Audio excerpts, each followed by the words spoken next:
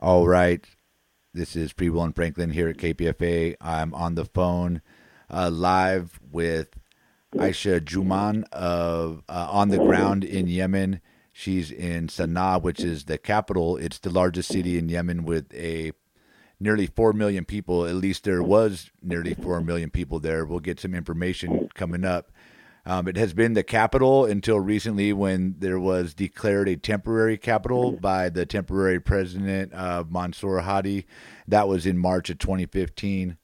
Sana'a has also been the epicenter for much of the conflict. So thanks for joining us, Aisha. I wanted to just get your feeling of what's going on in Yemen, what's going on for daily life for Yemeni people, and especially in Sana'a. So what is it like there right now? What's been happening lately? Thank you, Frank, for inviting me to speak. Sana'a, as you know, has been under siege by the Saudi-led coalition. So there are no flights that come to Sana'a. People have to travel to Aden or Hadramaut if they plan to get out of Yemen.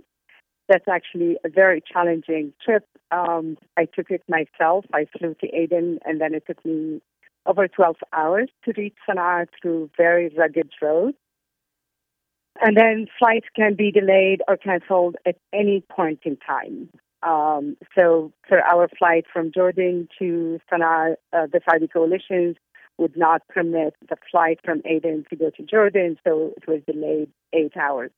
And we were actually the lucky ones because there are times when the flight is actually canceled for a week and people get stuck in a lot of airports. In Sana'a, since I've come, which has been about 10 days, there have been 3 bombings that were very close that I heard personally. Unfortunately, the only planes that fly over Sana'a are, planes that bomb the city. So last night, starting about midnight Sana'a time until about 3 in the morning, and actually even now, we could hear the jets flying over the city. A lot of people are concerned because they don't know where they're going to bomb. So that's how I felt at midnight last night. And I couldn't sleep because I wasn't sure whether they're going to be bombing or they're going to be bombing in our neighborhood or they'll be bombing somewhere else. Our neighborhood where my parents live have been bombed extensively. So if you go out the street and the house, you see a lot of destruction. As you drive through the city, again, you see a lot of the buildings that have been destroyed and are still destroyed. A lot of the bridges to the city from other places have also been destroyed, and that is purposeful because the Saudis want to cut the city off. The people here are extremely resilient, although it's really very challenging. Prices are very expensive for food, and I don't know if you're aware, since August 2016, public servants have not been paid salaries because they moved the central bank from Sana'a to Aden, which cut off the people, the civil servants. So we have civil servants who are working without salaries since August 2016. I visited a lot of the health centers because that's my area of expertise, and learned that the cancer cases had almost doubled in the last few years. And not just that, they don't have access to medicine. So there are a lot of people who just have to endure the pain, and their families cannot afford to buy them the medicine. If the medicine is available in Yemen, because of the blockade, a lot of the medicine doesn't get in. The Saudis would, hold a ship that's carrying goods coming to Yemen for up to 83 days. And a lot of the times, by the time it allows the ship to dock and the medicine to come out, a lot of the medicine has expired. Well, We at the Yemeni Reconstruction Foundation felt that when we got a donation of medicine from America, it was held at sea, then it was held at Aden, port, and by the time it was allowed to get out, one of the medicine had only 30 days. So the situation is very challenging for the people here. So let me And ask you yet this. the people are very resilient. Let me ask you this. How are people, we know that there's a mass starvation happening. People are dying every day. Children are dying every day of hunger. So how are people around you where you're at, how are they coping and getting food to survive on a daily basis? You're absolutely right. I actually just read the report from the UN last night, and it says that we have about 8.4 million people in Yemen who are starving today. And people in Yemen, there are a lot of internally displaced people as well, that they are not in camps like you see with other wars and emergencies. Many people actually go and live with other family members, friends, acquaintances, and so they get absorbed into other families. So a family that used to support 6 now is you will have 30 people in the house, because they're not just absorbing their families, they're also absorbing other families that had fled the fighting, for example, in Hodeidah that's going on right now. And so people are helping one another with whatever they can. There are a lot of charities, including our organization, where we distribute food baskets to families that sustain them for 1 month. The World Food Program also distributes food baskets as well to people. But it's only an emergency measure that does not deal with the cause of the problem. So there are 2 reasons why we have that many people. One is the war itself, but it is the blockade that's killing more people silently. We've read a report recently where the people that have been killed by the war is over 91,000 people. That does not count people who die from malnutrition. That doesn't count people who die from cancer. That doesn't count people who die from diabetes, people who now cannot afford the medicine because it's become very expensive, or the food because it's become very expensive. Only about 20% of what Yemen needs is allowed into the country. And that's compounded. So the first year, 20% of what Yemen needs. The second year is 20%. So right now we have really everything, if it's available, it's very expensive. You have people who are now selling everything in their homes, from furniture to even their books, so they can feed their families. You have people who are now selling their kidneys so they can afford food for their families.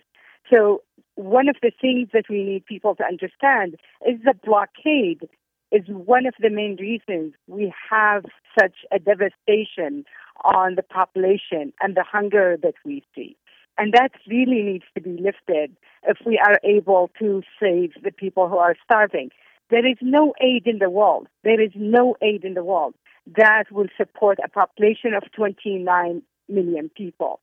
The UN reports that says that 24 million of the 29 million in Yemen today are in need of some assistance.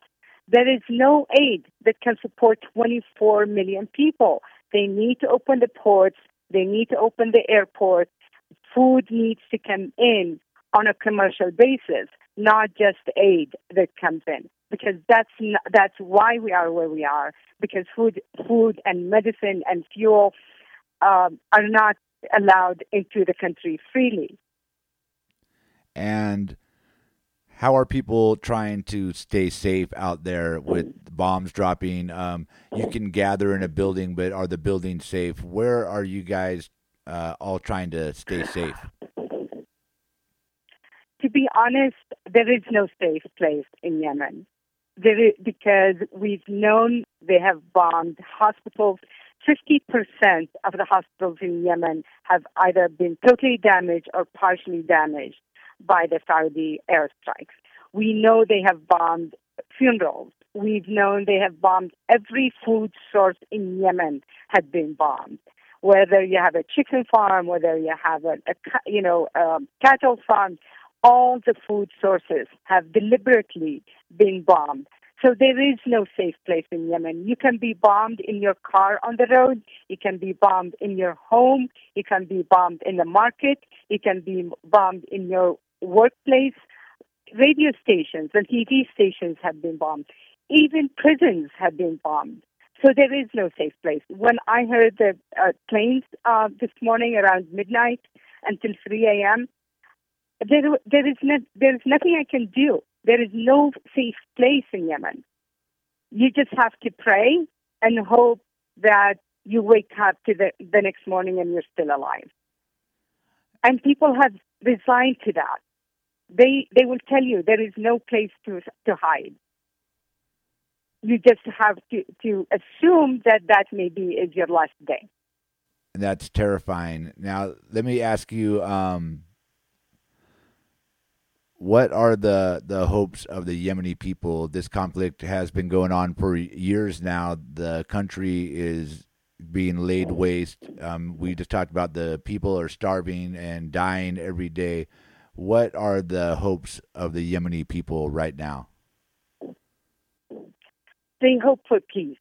Everybody here cannot wait for this to end. They hope for the planes not to fly over them and bomb them. They hope for their airports to be open and they can travel freely. They hope for a day when they know they can wake up and they're still alive and their kids in school are still alive because they're not bombed. They hope for, like everybody else, for a dignified living. They hope that they don't get sick. We have 1.5 million cases of cholera in Yemen now. They hope that they don't need to worry about whether they're going to die because they have cholera, or they're going to die because they're bombed, or because their kids are going to die because there's a diphtheria outbreak, there's a measles outbreak, you name it. They just want peace. In terms of the mental being of the Yemeni people right now, people are under a lot of stress. I'm sure, and I don't have the statistics on this, there is a lot of depression. We hear in Yemen about people committing suicide, which is something that we've never heard before in Yemen. If you kill yourself, that's a sin that nobody will forgive. So we hear a lot of people committing suicide, and also we hear of a lot of people who are dying of heart attacks, people who are in their 30s and their 40s, and a lot more than normal. And I'm sure that stress is one of the reasons that we are seeing this devastation as well.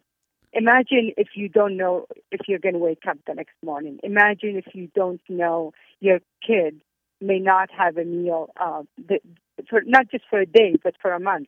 I remember a month ago when the Saudi bombed a school, and it was a school for girls. One of the moms, when she heard her daughter was killed, she cried and she said, "She asked me for breakfast before she left this morning, and I did not have food for her. My daughter died hungry." That's very powerful. That is very powerful and it's very sad and devastating to hear. Every home in Yemen has had someone who died. Every single home in Yemen. Wow. Well, what would you like to say to the American people who hear this story tonight and hear this show about the U.S. role in Yemen, and what would you like the American people to know? I'd like them to know that the war was announced from Washington, D.C. by the Saudi ambassador and the foreign minister. It was not announced from Riyadh. I'd like them to know that without the U.S. arms and the U.S. support, this war would not have happened and would not have continued. I'd like them to know that despite the fact that Congress, the Senate and the House had voted to stop supporting the Saudi war on Yemen, the president vetoed that, and they continue to support them. And the people in Yemen are killed by American-made arms. everything, and they will showcase it. They will showcase the bombs that's been dropped on their schools, on their places of worship, on their farms, on their funerals, on their weddings, and everything says made in America. The planes that they fly over Yemen and bomb, these are American planes. The targets, unfortunately, are also provided by the U.S. government. The U.S. government, without the U.S. government support, this war wouldn't have happened in the first place, and this war would not have continued for over 4 years. And this devastation that the Yemeni people are facing is because of the U.S. support. And it is my country, it is the U.S. as my country that's doing this to the Yemeni people. And I am very upset that the country of the free, the country of the brave, the country that cares about democracy is supporting one of the most repressive regimes in the region and allowing them to commit war crimes. Every time there's an investigation about the war crimes committed in Yemen, it's the U.S. government that stops that from happening. So it is the U.S. government that is responsible for what's going on in Yemen. And I would like people to contact their representatives, to contact their senators, and make sure that we, as U.S. citizens, make our voices heard, that we do not want to be part of the atrocities that are committed against the people of Yemen.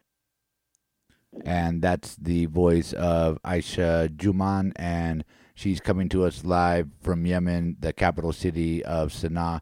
Well, we are out of time. We're going to continue the conversation with the folks here in the studio. We thank you for this on the ground report, and we hope that you keep yourself safe, you stay protected out there, and that someday you could come visit us here safely, and we'll see you in person. Thank you for talking to us tonight. Thank you. Thank you very much. You take care.